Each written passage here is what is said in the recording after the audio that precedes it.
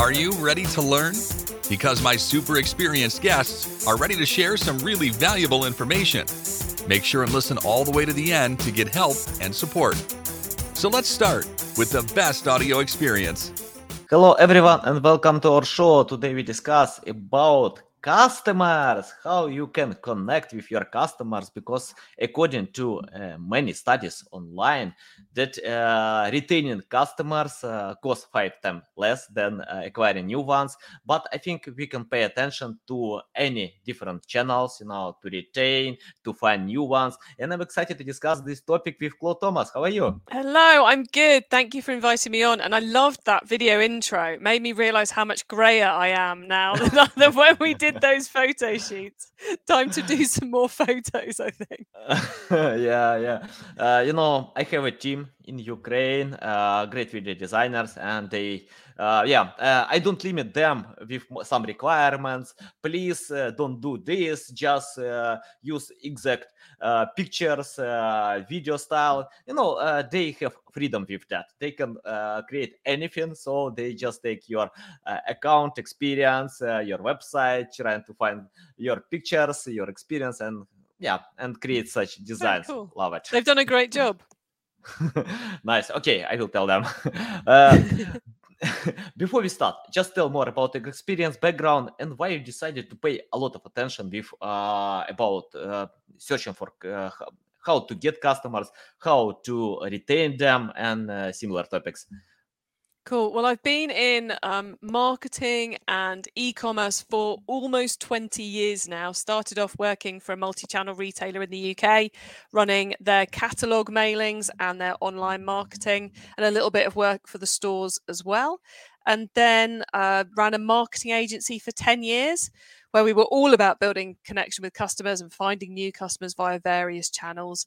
And since I sold that about 5 years ago, I am now all about helping e-commerce marketers and e-commerce business owners solve their marketing problems. And this year, I suppose the biggest marketing opportunity, which deals with a lot of the marketing problems we've got at the moment, is building a stronger connection with your customers, whether that's through personalization or automation or better segmentation, or whether it's about getting the right messaging, the right creative, and the right marketing messages, values, missions, etc. out there.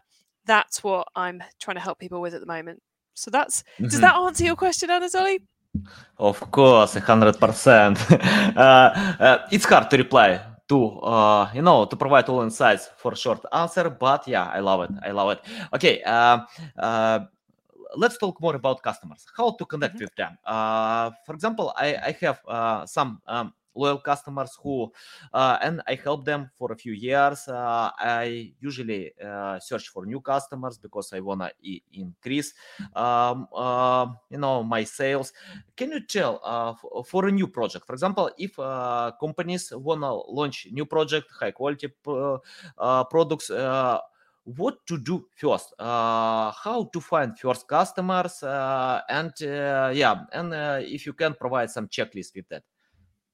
Yeah, sure. So it's always that balancing act between your new customer acquisition and your existing customer marketing. What do you do? Where do you spend your effort? Where do you spend your budget? And I think it's one of those big questions for this year in particular, because we're seeing huge, competition levels on online and with offline as well.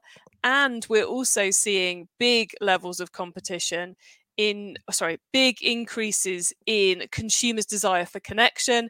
And we're also seeing the squeeze on consumer spending ability as inflation rates go up, which of course is also increasing your costs. It's like an awful time to be trying to growing a brand, which means we need to get the basics right. And we need to create the best opportunity to bind our customers to ourselves.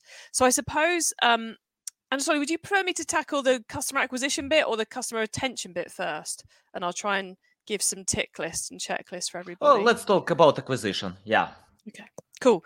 That's okay. Awesome Let's talk more about acquisition and okay. Because acquisition is where retention begins as well. So the better quality customers you get into your business, the better quality all your marketing and everything else, and the success of your business becomes if you get the right people in and not the wrong people in. And for me at the moment, if I was building a customer acquisition plan, I would actually be starting with what's the message we should be putting out there? What problems are our products solving for people? What is the why behind why they're choosing our products ahead of someone else's? You've kind of got to get to that emotional level, that empathy level, that why level, basically, if you want your marketing to cut through all the noise out there and to attract the right people in. So I'd start with what are our key messages, which is very closely aligned with who is the core customer we want to go after. A few weeks ago, we put a podcast episode live where I'm talking with the marketing director of Grove Collaborative, which is a US business which sell cleaning products with refills. Basically, it's homewares products with a sustainability angle.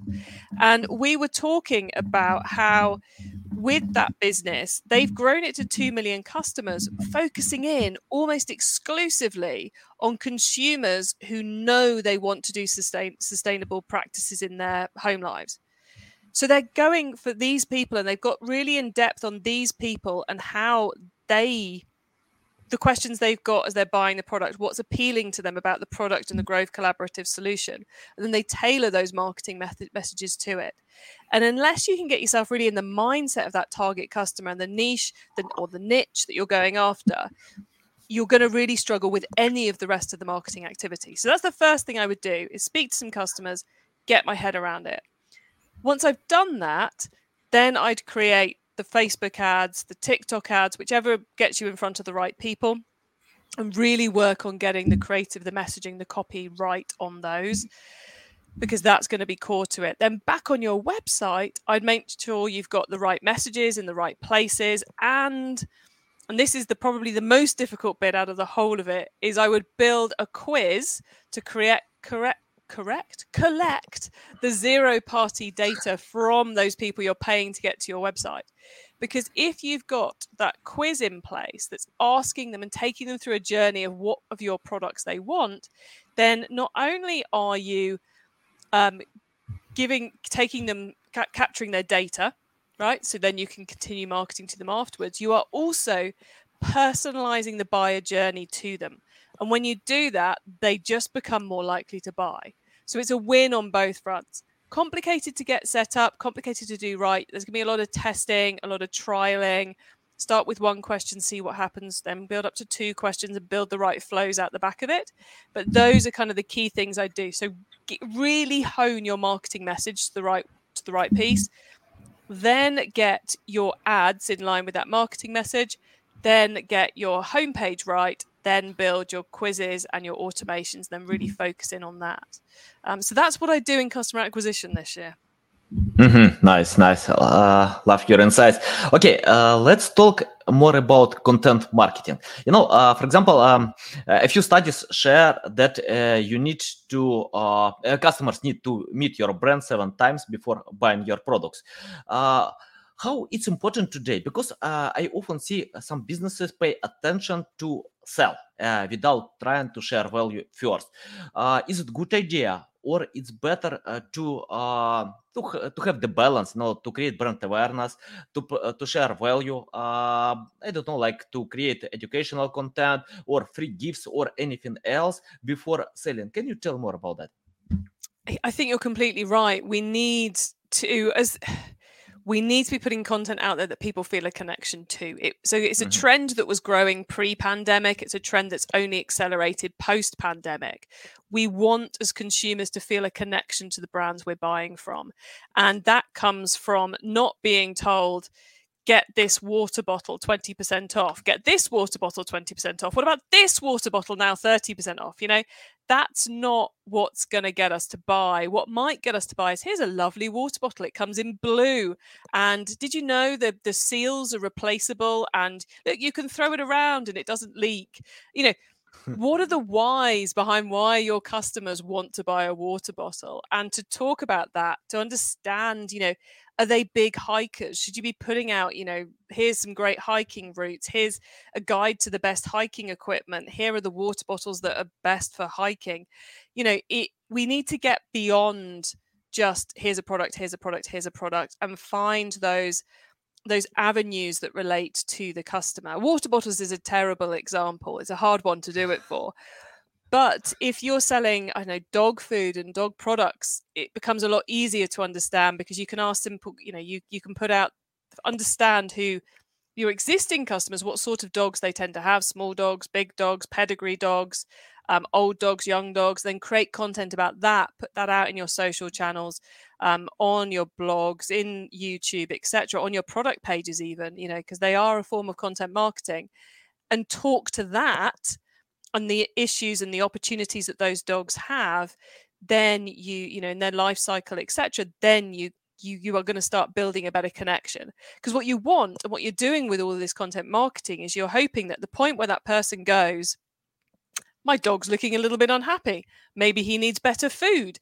You're the brand they already know, like, and trust, because you've been putting this great, useful, educational, resonating content in front of them. Or, I need a new water bottle to take hiking.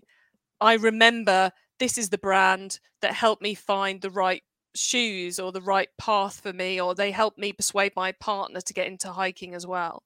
So it's building a connection, building something they want to talk about to their friends about you. And it is infinite, the opportunities, and it exists, even for as dull a product as a water bottle. It exists. It doesn't have to be as interesting a product as a dog. Yeah, I can't avoid one question, because sorry for that, but I can see nice books on your background. Can you tell more about your life in books? Why do you read them? Because I love reading books as well. Once I decided to quit watching TV, and I found that it's better to replace watching TV with reading books. So after that I can feel much happier. Can you tell? I see one book, e-commerce marketing. So provide more insights about that. This one's my book. That one takes us. So that's e-commerce marketing: how to get traffic that buys to your website. Came out about 2 years ago. Been a bestseller in the UK and the US, and it's the book you need if you're trying to work out how to approach the marketing channels to get the most out of them. So in it, I take you through the key marketing channels in e-commerce, everything from partnerships and influencers through to Facebook ads. It's not click here, do this. It's more, will this work for you? Will it not? What do you need to know? So if you want to hire someone to do it, it's a good book to read for that. And then we go through some of kind of the more broad marketing pieces, like the neuroscience and key messages, planning, all this kind of stuff in there. So that's that one. And then the rest are a mixture of e-commerce marketing and sustainability books are creeping in these days. Do you want me to pick a couple that I'm particularly excited by at the moment? Would that be good? Or yes, no? Yeah? I think it's better to read all of them. Then I can review. Okay, cool. Let's see, what else have we got? We've got, this one isn't even on the shelf yet. This one came out this week. An amazing book by Mike Stevens, who's pretty amazing in e-commerce and D2C in his own right. So that one is my hot tip at the moment. It's literally fresh off the presses, and it goes through the case studies of 16 different D2C brands and how they've done what they've done and the problems they've had and so forth. Everyone should be reading this book. Nice. We've also got, this is another one I talk about a lot, The New Chameleons by Michael R. Solomon. How to connect with consumers who defy categorization, which is all about how it's very much about what we were talking about a few minutes ago around identifying why customers are buying and understanding them better. So that one, big fan of that one as well. We've got another couple of my books. So we got Customer Persuasion. Actually, here you go. Customer Persuasion, how to influence your customers to buy more. That's really about the buying journey and optimizing every stage of it, from website to marketing and other things. We've got So I'm going to end up pulling apart my bookcase now, Anatoly. I'm going to Yeah, get back in. okay. This one, everyone should have this one. It's the quick guide to working out whether a banana or an avocado is the bad decision, or whether you should be watching an hour of telly or listening to a podcast for an hour, because it's the carbon calculations of all of that, which is very good. Another sustainability one, what we need to do now for a zero carbon future. Surprisingly optimistic book. So if you're feeling a bit down about the planet, that's a good one to read. We've got another of mine. This one's about B2B e-commerce. So that's, if you're trying to sell to other businesses via e-commerce, that's the one for you. The next one is by some friends of mine. And if you find my book, E-commerce Marketing, on Amazon, you will inevitably see that people are buying it alongside this one, which is written by the brilliant Hammersley brothers. And they break down e-commerce growth into a number of key KPIs. I think 7 of them. And how to go about doing it. It's quite a thin one, this one. Love it. It's a great book. Is this good? Shall I keep going? Oh, yeah, let's get back to the main topic. I think, you have a nice library. If anyone wants the full list, let me know and I'll write it out for you. Yeah, of course. Yeah, guys, just connect with on LinkedIn. I'll submit all links in the description below. Yeah, because it's more audio format for Apple, Spotify, Google. Yeah, but we have people who are watching online. So yeah, it's better to add all these books in the description. We can do it, by the way. And okay, I have the next question about selling to everyone. For example, I found that many companies are struggling to find a buying persona because they can sell to female, male, different ages, but it's not a good idea to sell everyone. And how to find a buying persona for companies if all their previous sales from different people, categories, I don't know.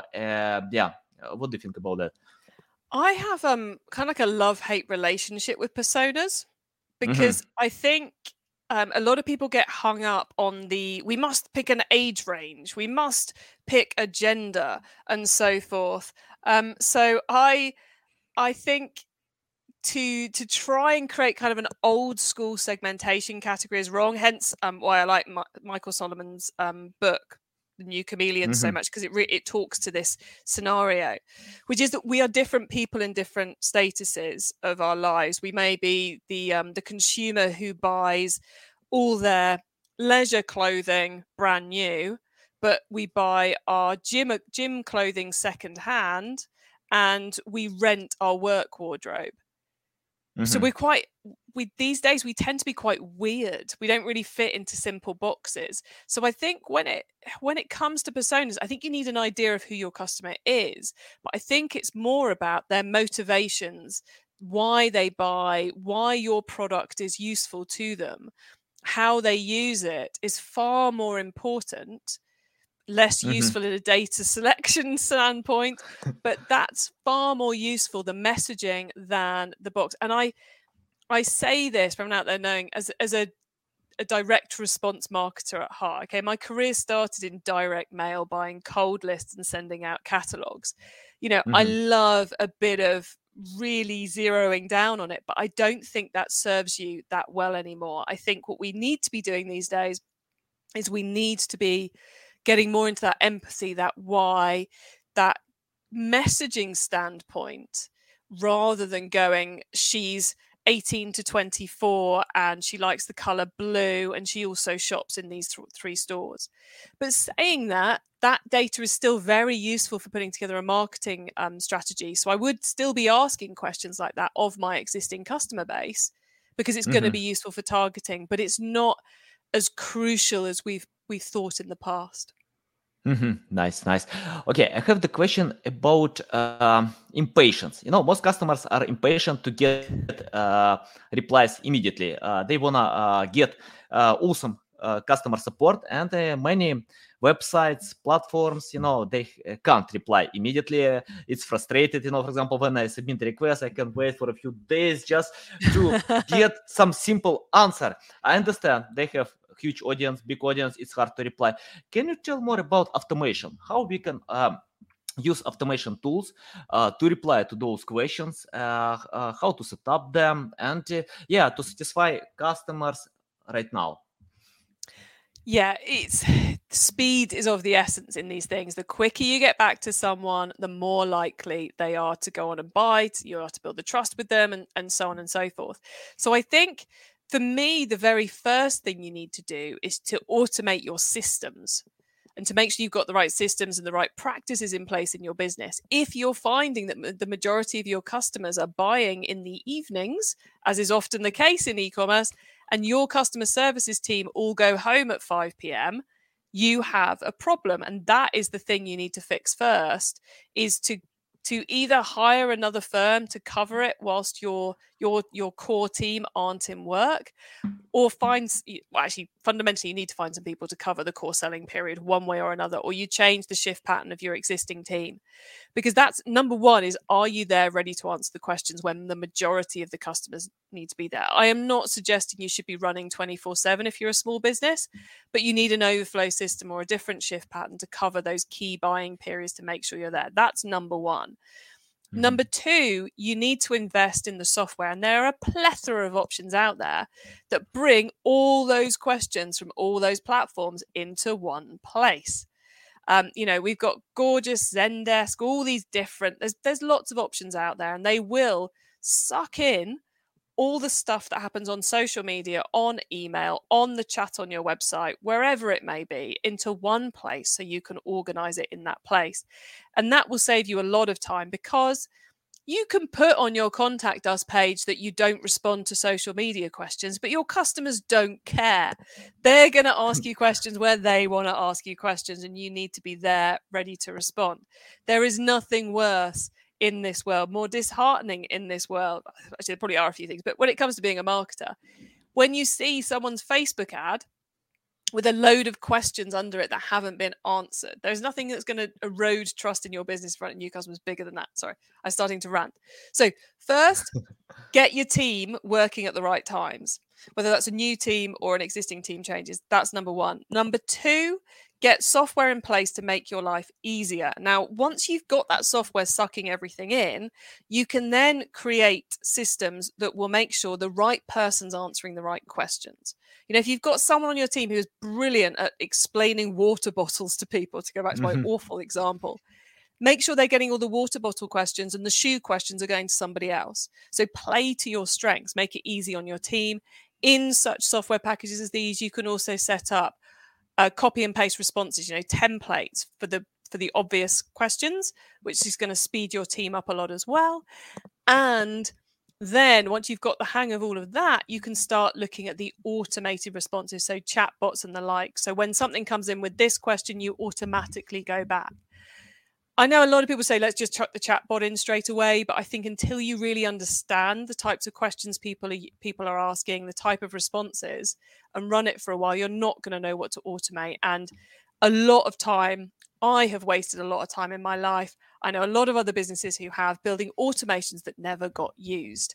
So wait and see where you've got lots of time being spent, and then build the automations around those areas where you can give that level of service. So that's how I'd approach getting back to customers. And what you're trying to do is to get back to everybody fast, because customer service is a sales channel when it's done right. It shouldn't be a cost area in your business. It should be an area that increases the conversion rates. I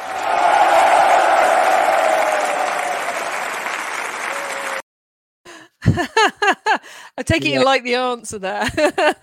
Yeah, you can't sell these people. They are from North Korea, but I think they love to learn something new as well. Yeah, it's hard to get this online. Hope they can achieve 2 libraries, Yeah. Okay. I have the next question about keeping customers longer. How to do it? For example, I want to share my personal experience. In our company, I usually give more than I promised before. For example, if they order my link building services, I can provide some writing content for their websites if they are struggling to create it. Or, for example, we can design something. We usually talk more with customers. For example, we don't submit reports only one time a month, and please pay one more time. I usually talk to them. I love to cooperate and to know how I can help more. So it's my experience. Can you provide more insights how to retain customers longer today? I think under-promising and over-delivering is a good move in every business. You never want to over-promise and under-deliver because that's a really quick way to get rid of everybody on your list, quite frankly. I think in e-commerce, the core ways to do it are putting, surprises in the package when it goes out, creating a bit of a wow factor as someone unboxes their products. Another way that I think a lot of brands are failing at the moment, where I think there's a huge opportunity, is the post-purchase communication sequence, which for a lot of brands is, here's the receipt and here's your delivery notification that may come from someone other than your business, which you can now integrate it so you can send that via your own brand as well. But they just leave it at that. It's all very transactional. And actually, research shows that if someone checks out on your website, they get excited. Their heart rate literally goes up. And then they've made it. And then they're like, oh, I've got to wait. I don't know when it's going to arrive. I'm getting a bit nervous. I'm getting a little bit worried about what's going on here. And, they're at that nervy point. And if you can reiterate that they've made a good buying decision, maybe you're sending them emails about, the people behind the company, what's happening with their parcel, more information about delivery, which actually that's the big cost in customer services that we were talking about earlier, the delivery side of things. So the more you can warn them about delivery and give them information around that, the less they're going to annoy your sales team with those queries. And then also content that's going to make that unboxing experience more powerful. So I bought from a lovely little business called Paper Republic this diary. Okay, so it's some notebooks all tied together with little bits of elastic. So during the period between when I bought it and when it arrived, they sent me a video of how to put it together, which I can imagine quite a lot of people getting this and going, I've got some pieces of elastic and I've got a piece of leather and I've got some notebooks and I'm lost. I've hurt my fingers. So they're making sure that when you unbox it, you're excited, you've got your product, and then you're like, I don't know what to do, and I've got to go and Google and try and find an example. This goes with, whether you're selling a beauty product or dog food, or you're selling water, but how do you fill up your water bottle? I don't know. Or you're selling tents or something. There's so much you can do to make sure that when they get that product, they are ready, happy to take advantage, to use it, to make that whole piece feel. And as Sheila's Lounge is saying on our video version here, if you've got someone who's done an amazing unboxing video of the product on YouTube, share that with the customer. This is what it's going to look like when it arrives. This is someone else who's already excited about it. Therefore, you should be excited unboxing it. And then in those when someone gets the parcel, obviously it's got to be as it should be with the right things in it and so forth. But you also want to make sure there's a bit of excitement in there. Maybe there's a free gift, or there's a note from one of your team saying, thanks so much for buying. Whatever it might be, put something in there just to really lift it. Because one of the things you don't often hear about in e-commerce is that the best time to get a second purchase from someone is as soon as they make the first purchase. Right, that's one of the best times. So if they're testing you out with that first purchase, if the product comes through and it's good and the experience has been good, they are highly likely, if you send them an offer soon after that, to come back and buy again. So something I would always advise putting into your parcel is a leaflet or a postcard or something that gives them something off the next purchase, whether it's free returns and free delivery, whether it's 10% off or £5 off or whatever it may be. It's also a really big opportunity to get the next sale. So you can't, in my opinion, you can't put enough effort and thought into that post-purchase time period, because it's a huge opportunity for retaining the customer, for getting a great review, for getting them to tell their friends, and for getting that next order as well. Nice, love it. Okay, let's talk about reviews. For example, some marketing books proclaim that you need to launch your product when it's not completed version, not good version, because you need to learn customers' feedback and understand how you can improve it. But today, 95% of customers are reading reviews before buying. So they learn reviews, and you can get some negative reviews, after the first launch, when you can develop and innovate this product. Can you tell how to handle it, how to learn from reviews, how to improve it, and how it's important today to get reviews from customers?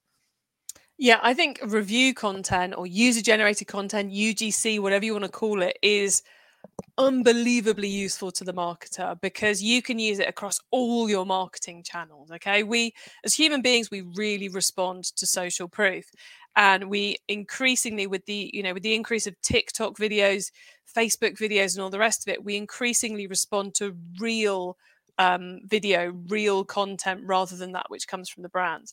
So if you've got great UGC, great reviews, then you should be using it across all your marketing channels to up the response everywhere. It's also a marvelously lazy way of creating content if you can get your customers to do your video marketing for you. Mm-hmm. You mentioned about getting negative reviews. Negative reviews are brilliant. There's been research done that even if a product page with no reviews versus a product page with a 1-star review, the 1-star review will sell more product than the page with no reviews. So please don't be scared of the negative reviews. Only be scared of the negative reviews if you're going to ignore them.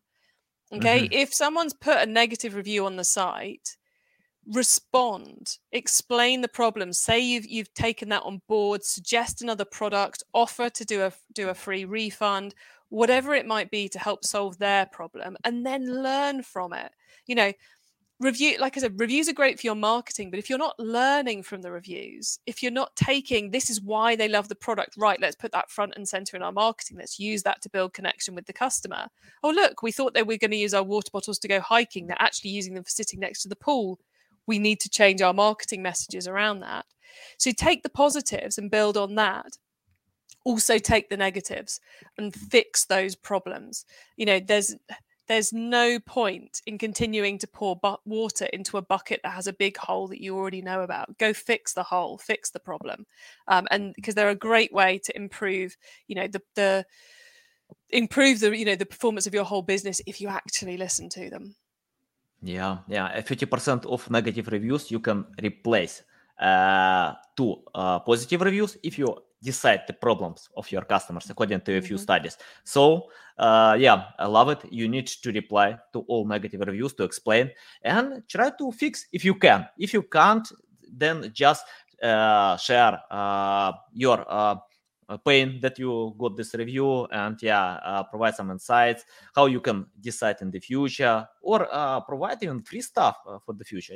That's okay. It's up to you. And many restaurants usually do it. They invite to take free dinner, or I don't know, or some discounts for parties if their customers got negative experience with their food or something like this.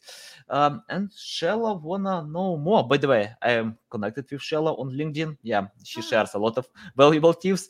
I love it. And please tell about cross-sharing of content on social media apps. What do you think? Yo, there's a big old question. Now, I used to be a massive fan of just repurposing everything everywhere, and I have been convinced that one shouldn't do that anymore.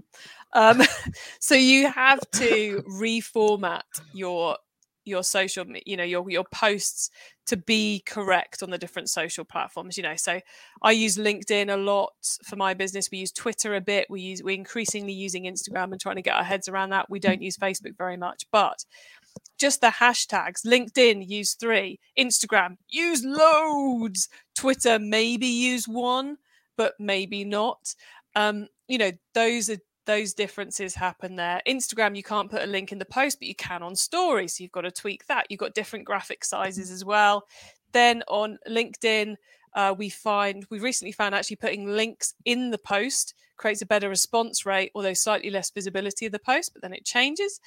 Twitter, haven't quite yet got to grips with whether we should link or not in Twitter, but we get less visibility on there anyway. So, there's a lot of differences you need to take into account across those different channels. Then they start talking about the format and the style of those, obviously going to be different on the different channels. One of the most interesting things I've heard, though, is people who are taking or getting creators on TikTok, so influencers on TikTok, to create videos about their product and then using that on Facebook, because response rates to TikTok videos are greater than response rates to Facebook videos. So you can also take content from one and use it on another, and screen grabs of tweets seem to be appearing a lot on LinkedIn as well at the moment. So what I don't think you can do anymore is go into your scheduling tool, create one piece of content and tick Twitter, LinkedIn, Facebook, TikTok, wherever else you want to send it.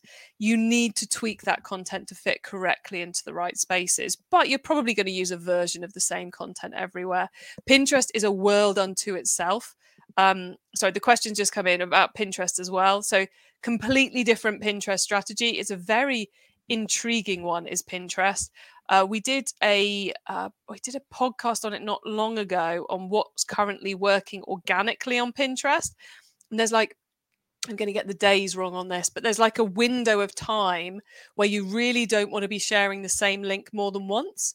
And your graphics really should have the text on them explaining the question. Pinterest is one that works very differently from the rest of them. So you've got to have a different strategy on Pinterest. And that's as far as I'm willing to go on Pinterest, because it's not one I'm doing a lot on at the minute. And I don't want to give you bad advice.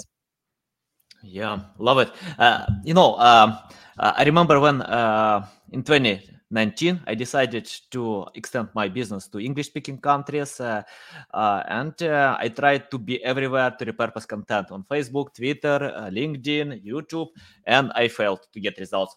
Then I decided to switch my attention to LinkedIn alone. And for example, I got 100 times more higher engagement than trying to repurpose content. I think when you pay attention to one social media, to one channel, you can be better than many others. But when you are trying to cover everything, especially, people, users have different mindsets on different social media. People are the same, probably the same people, but they change their mindset, for example, by using Facebook or LinkedIn or Twitter. So when you submit totally the same content, you can't achieve them. You can't get results.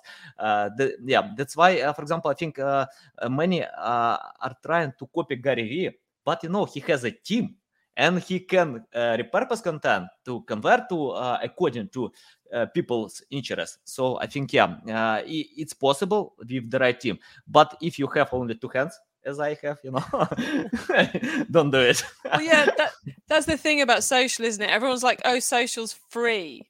Social isn't free. You're putting a huge amount of time into it. You should be tracking your time and where you're investing that time. And, you have to do well on any social platform. You have to do that platform well. So you can either choose to do all of them badly or like you said, focus in on one and make that one really spot on. Okay, we have the question from Babajida. I'm sorry if I can't pronounce your name. For me, it's hard even to pronounce some American or British names, because of my pronunciation. But the question: which methods are the most effective to communicate with customers? What do you think about that? Well, I think what method you use to communicate with your customers, with your clients, the one that's going to be most efficient is the one that works for your business. In the past, I've worked for mail order companies where catalogs were phenomenal, but not all businesses have the the resources to create a paper catalog, and you need lists, and it's a whole different skill set. Then you've got, when I had my marketing agency, that was all predominantly word of mouth or speaking at events, trade stands didn't really work for us, but I know other businesses who swear by trade stands. I know other businesses who swear by podcast ads or appearing on podcasts, others where email is key, Facebook ads are key. If you're in the e-commerce space, then you really should be testing Facebook ads, Google ads, including Google Shopping, and probably in Google Discovery as well. And you should be you should be really focused in on your email marketing this year, especially. But, you've got to test it in your business. Look at what other people in your space are doing and find that, and don't try and do everything on day one. But yeah, it's going to be a different mix for every business. Yeah, agree. I think the best way or the best efficient way don't exist, because it depends on your audience, on their preferences. Just ask them. For example, some of my customers love to talk on Telegram, others on WhatsApp, the rest are on email. So I just use their loving ways, because I can save their time. So why I need to bother them with channels that they don't like? So yeah. And that's such an important thing when you're running a smaller business. Why do a channel you don't like? If you're like, oh, everyone says I should be on TikTok, but I hate it. Well, don't do it then, because you're not going to do something you hate well. There's always, now we have so many marketing opportunities available to us, so many ways to get in front of our customers and clients. You don't have to do one you hate anymore. Go and do one you find enjoyable. And if you've got a great background in PR, then go and do that for your business. If you've got a great background in ad platforms, do that. Play to your own strengths, and what you enjoy is such an important part of making marketing work. Yeah, I couldn't agree more. Yeah, totally. From my experience, for example, if I dislike some social media, why I need to waste my time? Even, it's interesting that many marketing books share that you need to find where your audience is. It's the first step. I disagree with that, because if you dislike this social media, you can find your customers on TikTok, you can find on Facebook, you can find on Instagram, but you need to love the social media. You need to enjoy your time, because people burn out fast, when they are chasing just metrics, followers, customers, and when they dislike creating content for choosing social media, it's hard to go ahead. You can't overcome your competitors, but you can find your customers on LinkedIn. You can find on TikTok, because just to consider their preferences and create the same content that people want to get. Personalization. What do you think about personalization? How to personalize, for example, a landing page today? Oh, I just want to add something to what you were just saying, because I think you're completely right that it's not just about where your customers are. It's about where your customers are, where they are when they're thinking about things related to your product, and where you can get in front of them at a cost you're willing to pay. Now, that might be a cost of, I hate it, but we get great results, so I'll carry on doing it. It might be the cost of the money it is, or the time it is. You've got to weigh up all those things to decide where you go. So I think you're absolutely spot on with that. As to personalization, I think personalization is something that's well worth investing in at the moment. I mentioned quizzes earlier. They are a way for you to gather data the customer is willing to give you about their preferences, maybe about their hair color, their dog type, where they take their water bottles. And then you can use that to personalize their communications. You can also use the other data you collect, products they've looked at and so forth. And it's such consumers give us this data because they expect us to do something with it, and they want us to give them a better experience because of it. So it really is in our interest to personalize those communications. You mentioned about personalizing your LinkedIn page, I think. I have to say, I don't think I do any personalization on my LinkedIn page, so I'm not quite sure what to suggest there. But I would, if you can personalize for your customer base, I would definitely do it. So, but I'm not quite sure on the LinkedIn front. It's possible. It's possible in the, in the section bio, you can add the right message. For example, friendly style, considering your customers or visitors, or official style. It depends. For example, I usually use friendly style, in most cases. And what about landing pages? For example, when you sell customers, they open your landing page. Can you provide some insights how to personalize it? Because if customers open landing page and don't buy, don't convert, so I think you can lose money with that. What do you think about personalization with landing pages? I think it's really important to have a LinkedIn page for a business now. I think it seems to me like the LinkedIn algorithm is giving them more visibility than they used to. So, I've been a bit skeptical, and we just kind of had them as placeholders in the past, just so we had the right URLs and the right brand names. Now we started putting more effort into tailoring the content that we're putting out via them to be relevant to that particular voice, because we have one for each podcast, and then we have another one for the book that we don't use very often, but we do have one for each podcast. So we tailor that messages to each of those. We're actively trying to build our audience on there by using the invite stat and seeing, there's that caveat between asking the perfect listener, in our case, to sign up, and then asking people have got big followings. So we kind of deviate between the two to grow the lists on there and then make sure the content's right. I think one of the key things I keep seeing with LinkedIn pages at the moment is that a lot of businesses have very dodgy LinkedIn pages.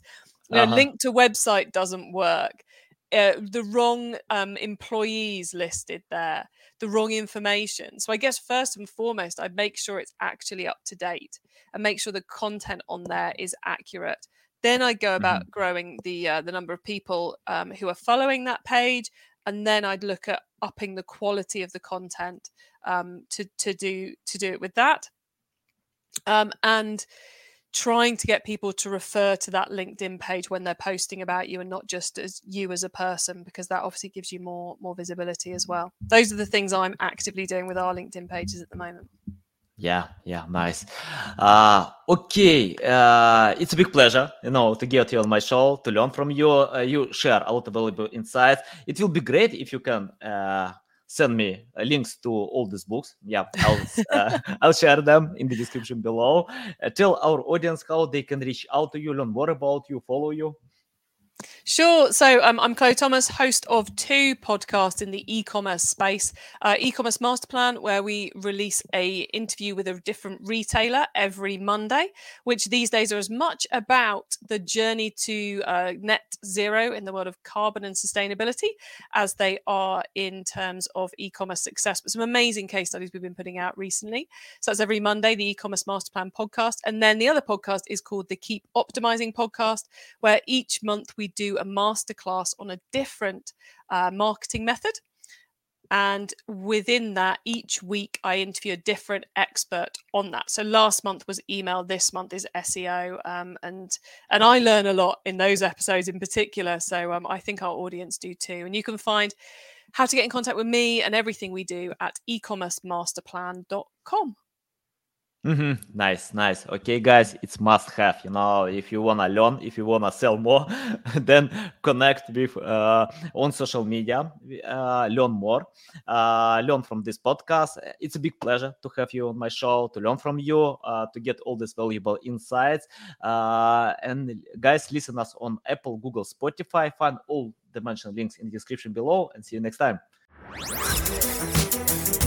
Thanks for listening to this entire podcast. Please rank your experience in Apple, Spotify, Google, or any other platforms that you may use. Also, please share your ranking mark on chat at SEOtools.tv to get a special gift. We'll see you soon on other valuable audio podcasts.